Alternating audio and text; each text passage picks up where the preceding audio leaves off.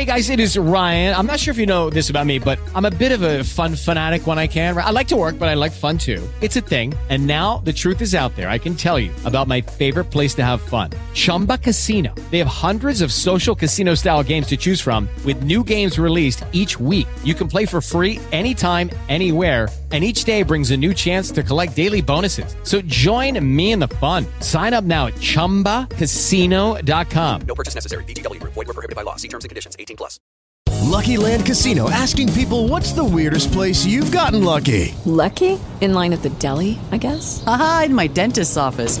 More than once, actually. Do I have to say? Yes, you do. In the car before my kids' PTA meeting. Really? Yes. Excuse me, what's the weirdest place you've gotten lucky? I never win and tell. Well, there you have it. You can get lucky anywhere, playing at LuckyLandSlots.com. Play for free right now. Are you feeling lucky? No purchase necessary. Void where prohibited by law. 18+. Terms and conditions apply. See website for details. Step into the world of power, loyalty, and luck. I'm gonna make him an offer he can't refuse. With family, cannolis, and spins mean everything. Now, you wanna get mixed up in the family business. Introducing The Godfather at ChumbaCasino.com. Test your luck in the shadowy world of The Godfather slot. Someday, I will call upon you to do a service for me. Play The Godfather now at ChumbaCasino.com. Welcome to the family. VGW Group. No purchase necessary. Void where prohibited by law. See terms and conditions. 18+. Welcome to the TWS Sports Podcast. Don't be upset by a northern bloke. Ronaldo, he looked at me, smiled, and he never done it again.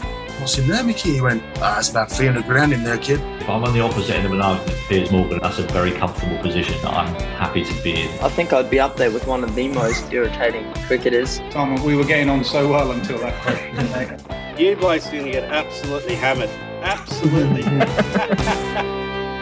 Hello and welcome to the TWS Sports Podcast, the only podcast in the UK which is hosted by autistic teenagers who interview some of the biggest names within the world of sport.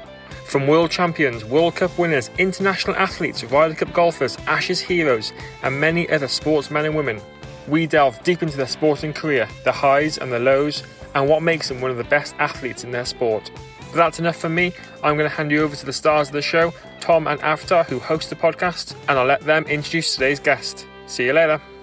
Technowood School is a school for autistic children and young adults, and we have set this podcast up to provide our pupils with a fantastic opportunity to develop a range of skills whilst interviewing top sportsmen and women from a variety of different sports.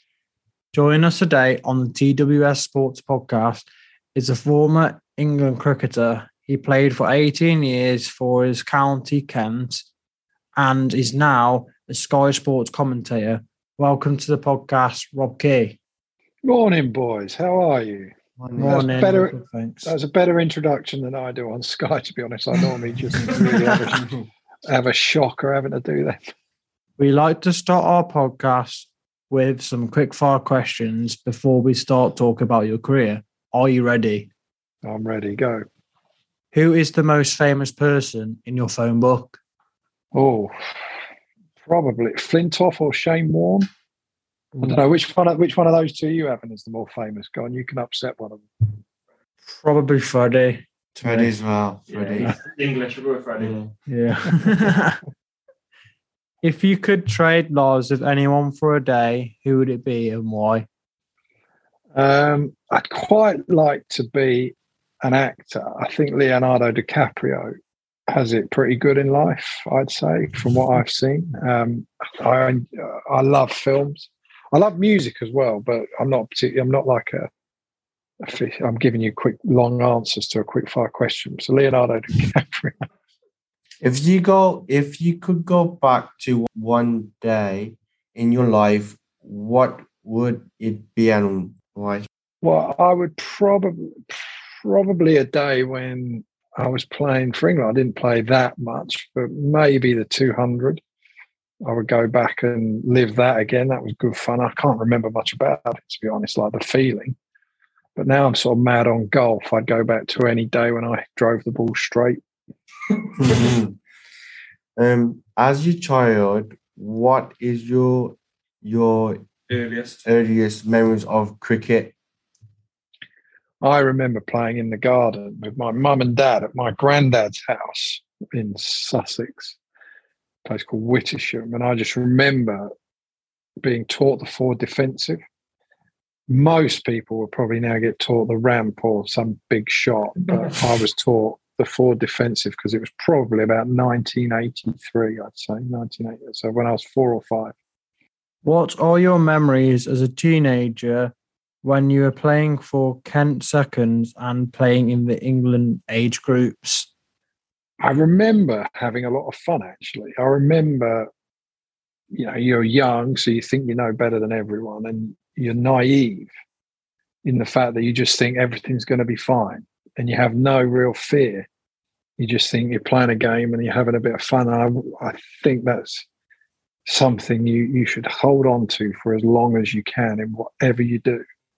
You make your first class debut for Keith in Kent. In 1998, what was that like to make your debut? It was very nerve-wracking, and like everything you do, you hope and you think that you're good enough, but you never know. And all you really want is to do well, but you want the people around you that you now work with to think that you're good. You think you're good, and you hope that you're good, and you just want to prove it. And no one ever knows how it's going to go. You just have all this hope and ambition, and that's I think that's probably the same in everything everyone does for the first time.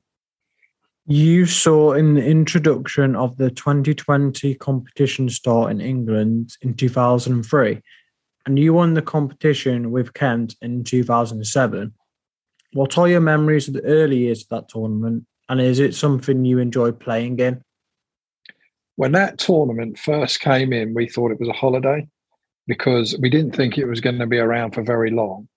Because you got to remember, this is everything was about the longest form, Test cricket, and we just thought we had 2-3 weeks of a holiday period where we played for 3 hours as opposed to 7. We had a captain at one stage called Andrew Simons, who was a great cricketer, a really good cricketer for Australia. And his team talk was for one of the first games was, let's get this farce over and done with and get, go and have some fun. Little did we know that years later, cricketers would be making a fortune out the back of it. I mean, back then, we were getting paid a cup of tea, and we were probably getting paid like 30 grand a year, which is a lot of money, but it's pittance compared to what they pay now. For a second, then I thought you were going to say minimum wage money. You played with some great cricketers for Kent, such as Dravid, Steve Waugh, and I'm going to stuck on Muralitharan. What was it like to play in the same team as them? That's one of the luckiest things that I ever got to do, actually, is that, I played in an era when I played with and against some of the greatest cricketers ever. And that's why I know people like Shane Warne, because I was able to play against those guys. And they all were fantastic. And what you realised with them, so Steve Waugh was seen as the most mentally tough cricketer. And Murali, one of the greatest bowlers ever. And what you realise was they had all the same fears and doubts that I had, but they were just better at silencing them. We heard that when Kent played Hampshire against Australian cricketer Shane Warne got everyone together to play poker during the rain delay. Can you tell us more about that story, and did you ever beat him at poker? When we played Hampshire, Warney was a good mate of mine. So it was in the poker crates, Texas Hold'em to be exact. And so we would turn up and we'd have the toss and we'd think, right, if it rains, because the weather forecast was bad, we thought, right, we'll play poker. So in the end, we were more desperate for it to rain because we had this huge game of poker going on, and you're only putting in like 20 quid or something. And it was just a big tournament type stuff. And we ended up playing till probably 2:00 one night. So we played all day because it rained all day and all night. And then the next day we did the same. And then we'd go out and play against each other, and he would, we'd all be sledging each other because it's pretty much half of our team and half of theirs. But sport is not always about the game you're playing. It's about the stuff that happens in between. It's like John Lennon's life is what happens when you're busy making other plans.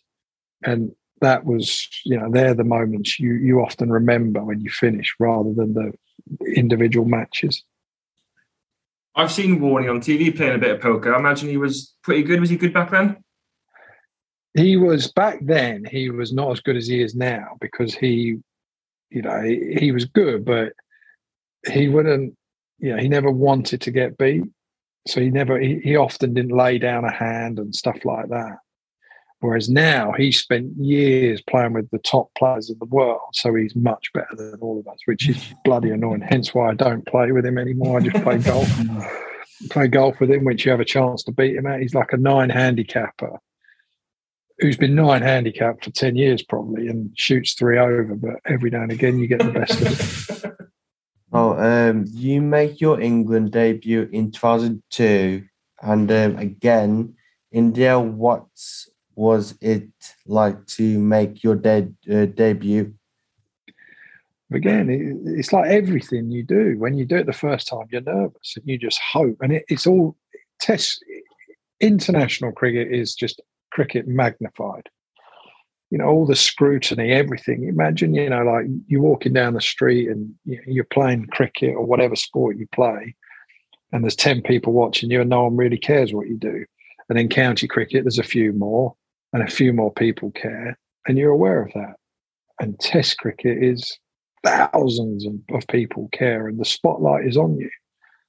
But it's the most exciting time for that. You just, again, you just hope and pray it's going to go well, and you have all the faith and belief. But when it comes, you're just like, please don't make a fool. Please don't make a fool of yourself. There were a number of big names and characters in that England dressing room, such as Nasser, Matthew Hoggard, Flintoff. What was it like to play with these people? See, Freddie, I made my debut with Steve Harmison on that game you're talking about, and him, Harmy, and Fred, we're all best mates. We'd grown up through age group cricket together, so that was a good thing. And Fred was a youngster but doing well. And Nasser, Stewart, those guys I'd watched as a kid, so I'd be like 13 watching Nasser Hussain bat. So it was a bit daunting for me at 23 or whatever it was, going into a dressing room with those guys. And Nasser, who I love to bits, is one of the all-time greatest people now. Back then, oh my God, he was so strict. Yeah, he'll say about, we need a bit, he's saying about England in the Ashes now, a bit of tough love and all this type of stuff. Let me tell you, he was tough and there weren't much love. And as youngsters, we were petrified of him. But he was like, I always say, he was like a wartime general or a wartime prime minister where, English cricket needed a strong, tough character. And that's exactly what Nasser Hussain was. And he is an unsung hero in English cricket, really. Do you think they need someone like that now? Yeah, I think they need. It's not. You just need.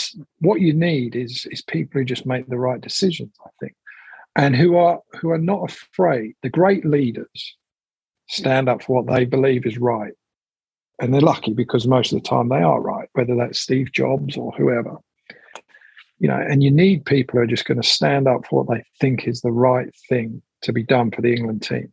Not what the media are saying, not what the players are saying, just what is right for English cricket, really, in so many different ways. And Nasser did that. Nasser stood up for what was right.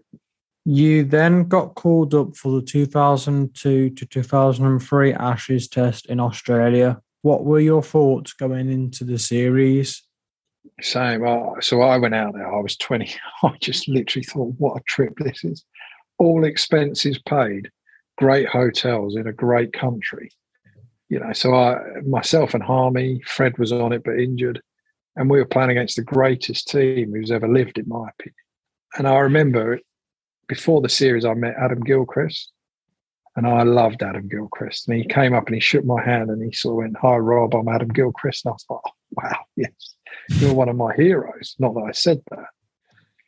And I loved the way they played the game. I learned, we got hammered like England had. We lost 4-1. But I wouldn't change that for anything, really, although I would change it for more runs. But I learned so much about cricket, myself, everything on that trip, that I was much better for it. I was much better for that time because they were just far too good. That was the greatest. Shane Warne was like, every ball was an event. It's a real privilege to say that you face someone like that in Glenn McGrath and Brett Lee. But certainly Shane Warne is one of those things that people pay thousands of pounds now to face a ball from him. And I got to do it over and over again. You lost that Ashes series 4-1. Why is it so hard for an England team to go to Australia and win? Because the conditions are different, in the fact that, in the simplest terms, the pitches are faster and they're faster, but they do less. In England, the bowlers have to work less hard for their wickets. In Australia, you have to work really hard for your wickets. And we go over there used to having slightly easier cricket, probably. And we go over there where it is as tough as it gets. And we're not used to that. And that becomes a problem. You very much become a product of your environment in life, I think, where, whatever's in front of you, you adapt to what's in front of you. And unfortunately for us, our cricket's a little bit softer and a bit easier than what it is in Australia. And that's why Australian cricket, on the whole, has been better off than English cricket. West Indies come to England in the summer of 2004. That was a really good series for you. What are your memories of that series? So I got dropped the year before and then had to go away and work at my, try and improve what I was bad at, which I did, which was made a few changes. And I did it all myself, really. You do these things yourself. You're not waiting to be told what to do. You make decisions yourself and you do it. You have to own it. And I had a great start to the year. Got picked for England at Lord's and, just had a bit of luck. But because I'd put all the work in beforehand, it just all took over, really. And I think you earn the right to have luck and be successful. And at that time, I'd earned the right to play well. We were at the start of a great era of English cricket under Michael Vaughan, who was a brilliant captain, an outstanding captain who had just taken over from Nasser. And we had there were some great cricketers then, probably some of the best England's ever had. Flintoff, Vaughan, Trescothick, what a player. Strauss, Harmison, Hoggard, Simon Jones. Simon Jones would have been, these guys were brilliant. And Duncan Fletcher was a good coach. It was the start of a fantastic, probably England's most successful time in Test cricket, I'd argue, for a long time. Who was the best bowler you ever faced and why? Lots of them. The best bowler was probably Wasim Akram, I'd say, because he was a complete natural. So Wasim Akram was quick, left arm, and he was horrible to see.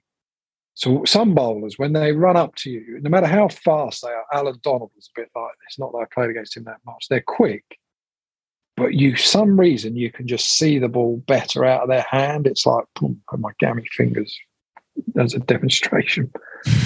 Wasim Akram was like this, where you run up and you just go, and it would almost be like someone just running up and throwing the ball at you with there was no sort of build-up. There was no sighter. There was nothing easy about it. It just all happened so quick. And he was so natural that he could swing the ball. He could do anything he wanted with the ball, like with just a thought. He thinks he wants to swing it in, he does that. He thinks he wants to get it to go away from you, he does that, and you can't tell what he's doing. And then he had the worst bouncer. Oh my word. When he hit me in the head twice in 2 balls, I gloved him down the leg side when I was 18 in a championship game. He was playing for Lancashire. And I gloved him down the leg side, and I just stood there because I don't walk. You know, I make no bones about that. And I wasn't very happy, and so he swore at me a bit. And then the next ball, he went straight in the grill. We ran 2, straight in the grill next ball as well. And I was like, you walked after that? No, but yeah, no, I still wouldn't have done. But fortunately, I got 40 odd and then got out. I sort of have the opinion, and people can slam me for this, that, you know, no one helps me do my job. Why should I help them do theirs? Which is a pretty selfish way. You know, the umpires, they get paid. They should make the right decision. I completely agree with you, mate. That's a valid point. Throughout your career, the media and fans said you were overweight. What did you think of people saying this at the time, and did it ever upset you? Well, really, it didn't. But because I sort of still trained really hard, I was unlucky in the way that, you know, I didn't live the cleanest life. You know, I drank a bit at times, nothing major, but I worked quite hard on my fitness, you know. So it was one of those things that they talk about, and I didn't know any better really. Now I'm in better shape now because I've had this guy tell me about what to eat and how to eat better. And I've lost more weight. I'm lighter now than I was as a player. But back then it didn't bother me because I knew that I was doing everything I could, in my opinion, to have success. And I was pretty happy with how I was playing and how I did it. And I also just felt I was very, very lucky in a lot of regards. You know, I had the ability to play cricket where I had good hand-eye, I had a bit of talent to be able to play to a professional level, not as far as I wanted to go. And, you know, you don't get everything in life. You know, I wasn't blessed with the most athletic look, if you like, but you can't have everything. You know, you got to make the best of. You got to love your game, and you got to love the way you do things. You know, a lot of sledging happens in cricket. This is where an opponent might say something horrible to a player to put them off. Did anyone ever say anything nasty to you when you were batting? Yeah, loads of times. But unfortunately, I was probably the one dishing it out the other end anyway. But I always think what people understand is there's a big difference in sledging, in mindless abuse that the morons do. So swearing at people and having a go at them and calling them names and being personal is just for the idiots. You know, that's for the weak people. And generally those people actually have more insecurities than anyone else. The real thing about sledging is to make someone think about their technique. You know, so you might say to someone, you know, someone's batting, and you say to the person next to you in the slips, you might say, "Oh dear, isn't he falling over to the offside?" Because what you want them to think is like, "Am I doing that? You know, am I doing this?" Or you know, you might say something like, "Oh, look at his grip. He's got dodgy grip, this fella, isn't he?" And they might think, "Have I got a dodgy grip?" And straight away, they're not focusing on what they've got to do. So that's what I see as sledging. The abuse side of it is for idiots. And when I was captain for 9 years, if one of my bowlers gave a send-off, I would drag them off the field almost. So if they've got a batsman out and then they give them send them off to the boundary, I pull that bowler to one side and say, if you ever do that again, you're not playing. You know, because I think there's nothing more cowardly than that. You've done your job, you've got him out, let him go. Who in either your team or the opponent's team was the best at kind of the mind games and the sledging? Is there one person or one time that stands out? Shane Warne was the absolute master because he was so good was the main thing. But Warney, again, he had the ability to make you feel that what you'd done. So when you played against Shane Warne, the ball, he's only a spinner, obviously, so he wasn't quick. But he had this presence. You know, when you meet people and they've just got an aura about them, he had that. And he made you feel he was coming for you, he was going to get you out. And every single ball, so when he would stand at the top of his mark, stare straight at you, walk a few paces, in he'd come, and this thing would come out, and the spin on the ball, you could hear through the air go like this. And you could see it, and it would drift, and it would come, and you would play the most perfect defensive shot. And he would go, oh, like that. And you'd be like, what's he going on about? And he'd make you feel, just with a look, it's a bit like, he'd give you the look my wife gives me if I come back at like 3 o'clock in the morning without telling her. He'd sort of look at you like, what on earth are you doing? And this real sort of, this look of just like, what on earth was that? And you'd start to go, is he right there? Was that not a good shot? I thought that was pretty perfect, that. And then you imagine that every ball. I got 100 against him once. And every ball, he's like that. And I'm just going, oh my God, this bloke's wearing me down. You played 21 times for England across all formats. Do you think you should have played more times for England? Well, yeah, I could have done. Where I was unlucky is that there was a lot of very good players around when I was playing. Like I said, it was a great era of English cricket.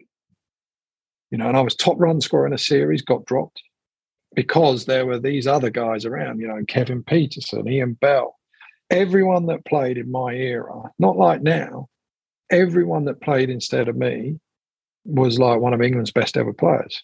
Andrew Strauss, been knighted. Alistair Cook, been knighted. Jonathan Trott, averaged 50 nearly. Kevin Peterson, arguably England's greatest ever batsman. Marcus Trescothick, arguably England's greatest opener, in my opinion. Andrew Flintoff, I mean, what a player that bloke was. He was an all-rounder, different to me, but these guys, it was that's the problem. When you have a great era of cricket, there can only be 11 players that play, and that, had it been now, I'd probably get more opportunity. So then would you rather play now and have more opportunity, or would you rather stay with your career playing with the best cricketers England's produced? Well, no, I would. It's a tough one, that, because I don't begrudge anything that I've got, and I have a very good life and stuff like that. But if I played now, I might have more money. But I'd imagine every sportsman thinks so. But I don't think I'd trade my era for another.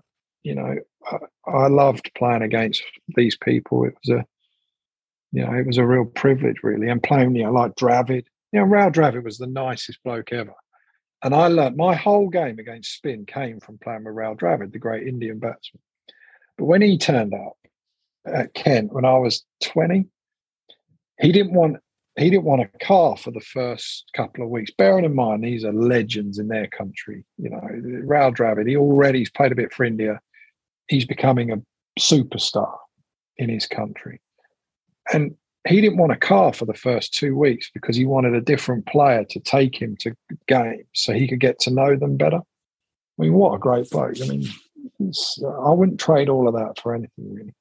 And looking back as well, I became a huge cricket fan of kind of early 2000s, where they said the likes of the fantastic England team, the likes of Warne, Hayden, Ponting, Dravid, Tendulkar, Lara, Chris Gale, all these humongous and fantastic names. You look at Test cricket now, on the whole, and yeah, you still got fantastic names, but they're not the names you had 20 years ago. Do you think more needs to be done in world cricket to make Test cricket better? I always find that really hard to answer, really, because your heroes are always the people when you're young. My heroes are still Hussain, Atherton, Stewart, Thorpe. These guys, because I was impressed. I was a teenager, so I grew up watching these people. And it's very hard to look at things outside of your time, almost, So I look at everything and I think, oh no, Shane Warne's better than everyone. Matt Hayden and all those names you mentioned.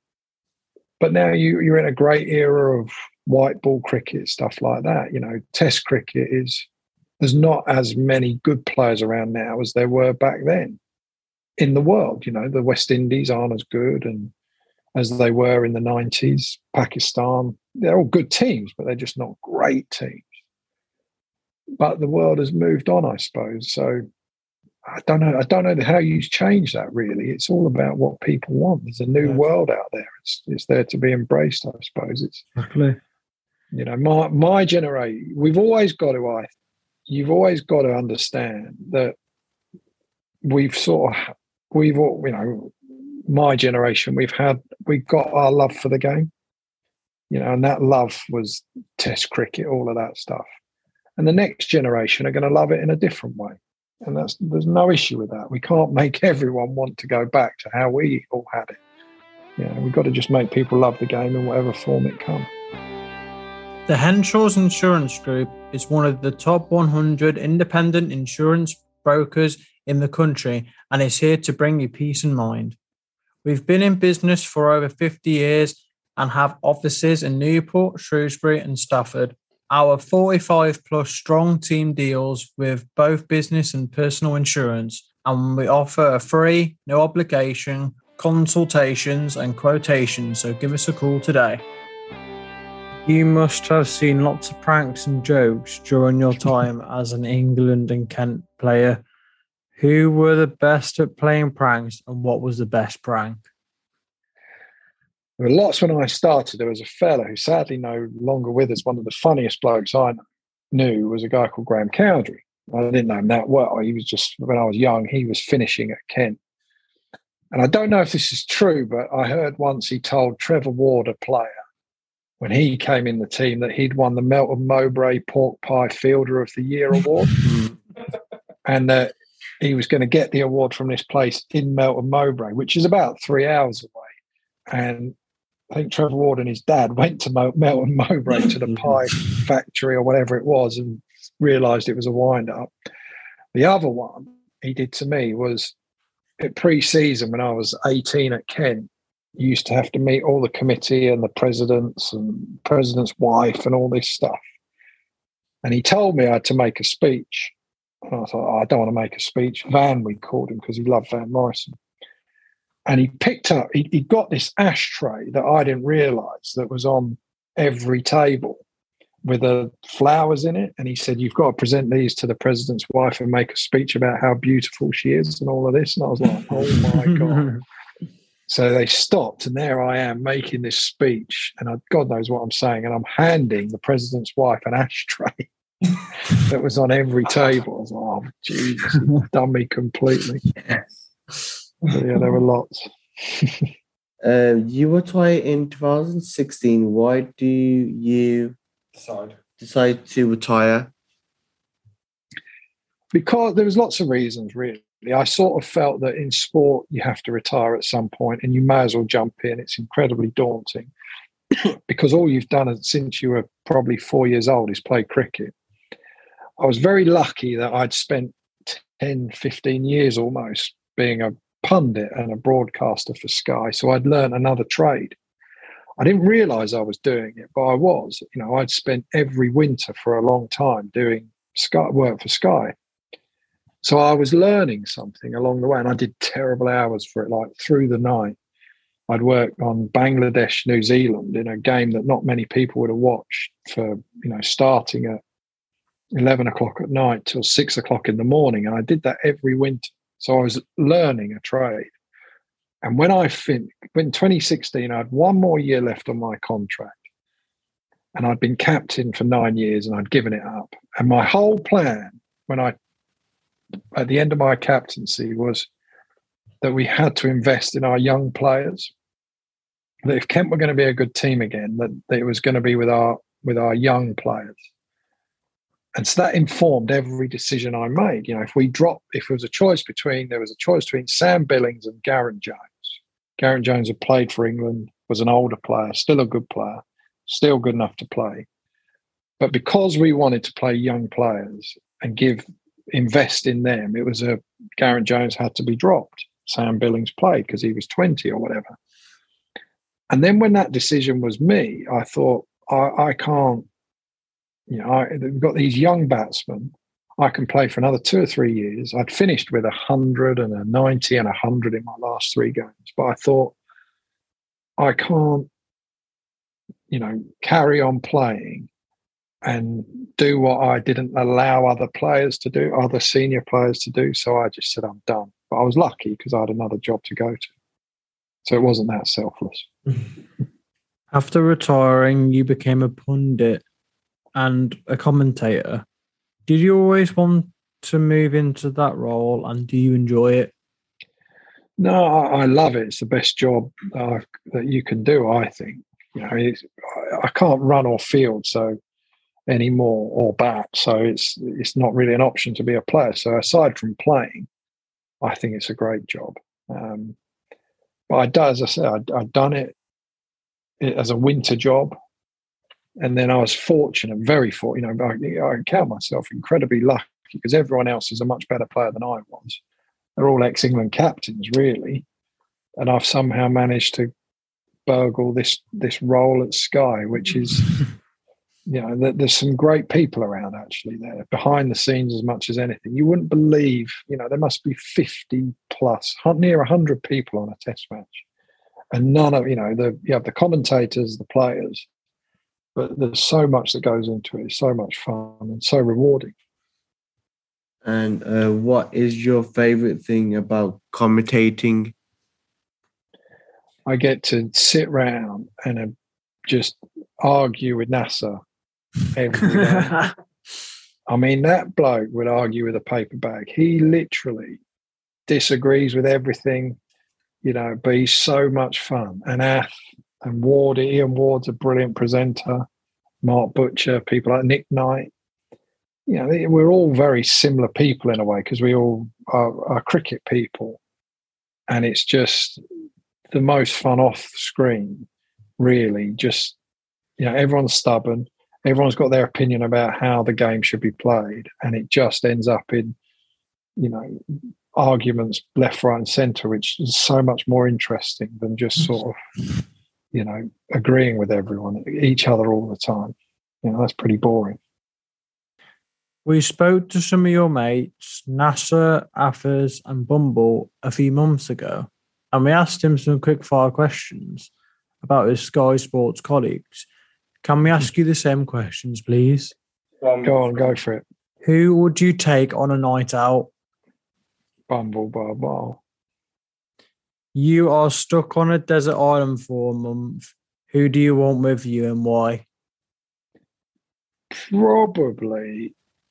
I would probably take, I don't know, can I take Ebbs or, someone who's a lot more resourceful than I am? I'd probably take Ebbs or someone like that, I'd imagine. If you want them.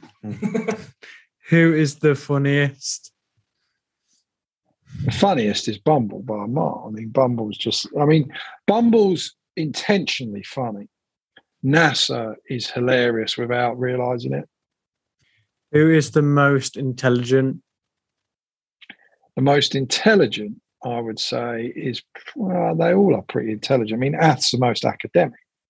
Michael Atherton is someone that, when you listen, he sees, he's able to articulate the world so much better than everyone else, and he's well read. He has a good read on everything. And he's able to articulate that so much better than I am, or any of us really. That those are the interesting people because they put all your thoughts into a coherent sentence. There's a guy I play with, Ed Smith, who's quite similar. You have got in a fight. Who do you want to back you up? Bumble. Bumble's just, he's northerner, so he's probably a bit tougher in a way, although Ath is as well, but he's had horrendous back trouble all his life almost. But yeah, the great Bumble. Who would be the last to get their round of drinks in at the bar? Well, I would say Nighty would be close there. Probably one of the kindest, nicest human beings on the planet. But he sort of begrudgingly gets you drinks, I think. But I'm not a drinker; I don't drink at all. So I'm off the radar for all of that stuff. But Nighty he does it, under duress. Who would you make the best James Bond? Well, the best James Bond would be myself, probably. Especially, the best James Bond. Tell you, a pretty cool James Bond would be Ian Ward, albeit a slightly short one. But Wardy is probably the most dapper or the most suave of the lot of us. There are 4 different types of cricket: Test match, One Day, 2020, and the 100. Which of them is your favourite and why? Well, you see, I'm Test cricket, because Test cricket you are not a player in this game unless you've done it in Test cricket. So I played Test cricket, but I wasn't I don't go down as a good player in it. So, that was a failure almost. But the great players are the Test cricketers. The rest are good. They can do whatever they want. You're only a great if you've done it in Test cricket. What are your plans for this year?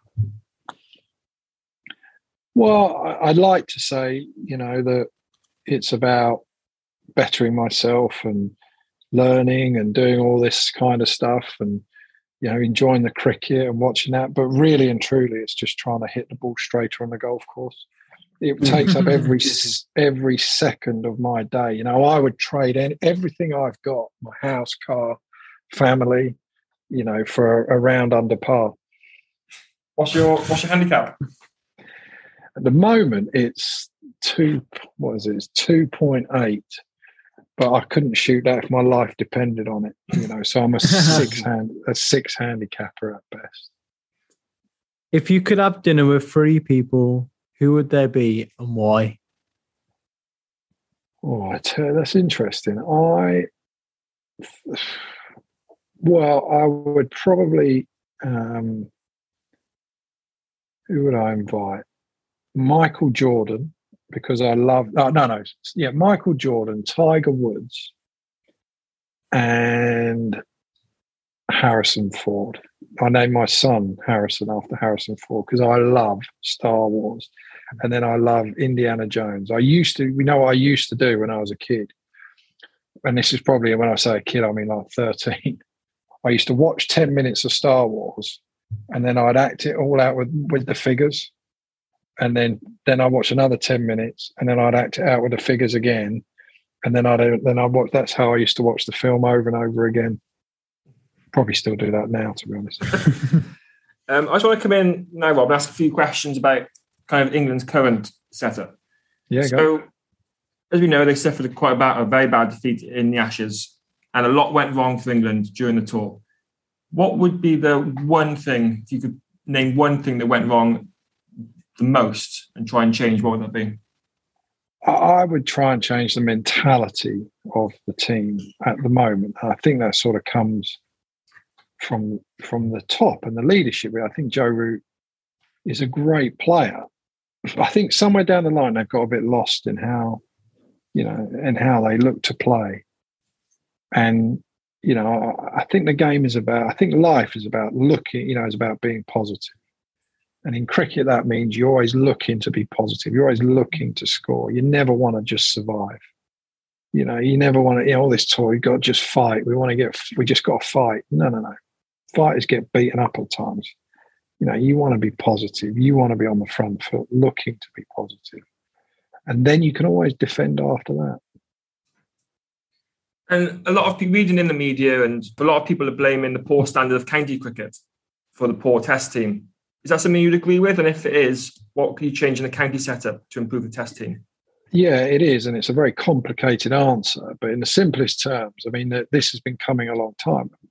I played in the good times of county cricket, and I also played in the bad, which has been recently. And so much of it is due to conditions. It is literally about producing the best surfaces you possibly can, and that creates the environment for good cricket.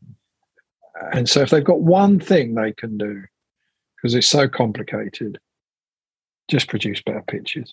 And I'm not having to go to the groundsman there about that either. They work bloody hard. but we're in a different climate, different, there's drainage all over the place.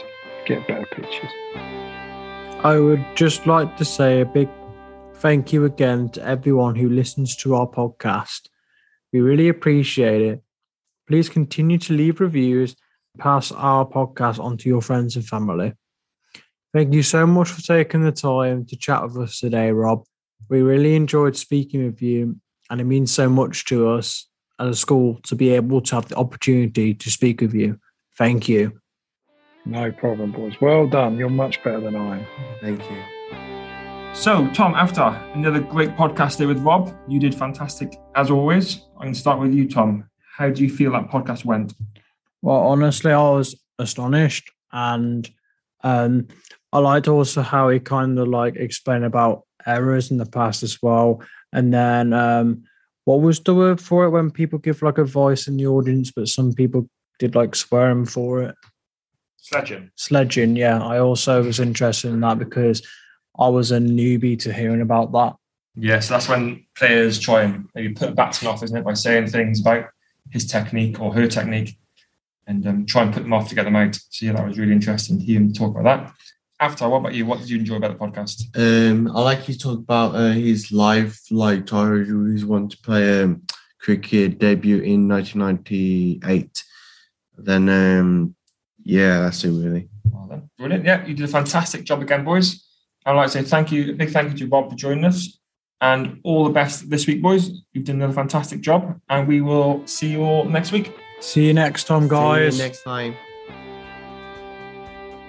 The TWS Sports Podcast combines autism and sport. This unique podcast is hosted by children with autism, and each week they interview famous sportsmen and women from around the world. The TWS Sports Podcast takes you deep into the sports star's career, their highs and lows, what happens away from the field of play, and so much more. This podcast is available on Apple Podcasts, Spotify, and all other podcast apps. The TWS Sports Podcast, where autism and sports combine.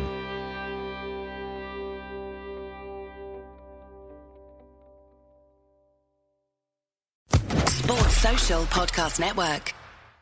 Hey guys, it is Ryan. I'm not sure if you know this about me, but I'm a bit of a fun fanatic when I can. I like to work, but I like fun too. It's a thing. And now the truth is out there. I can tell you about my favorite place to have fun. Chumba Casino. They have hundreds of social casino style games to choose from with new games released each week. You can play for free anytime, anywhere. And each day brings a new chance to collect daily bonuses. So join me in the fun. Sign up now at ChumbaCasino.com. No purchase necessary. VGW Group. Void where prohibited by law. See terms and conditions. 18+.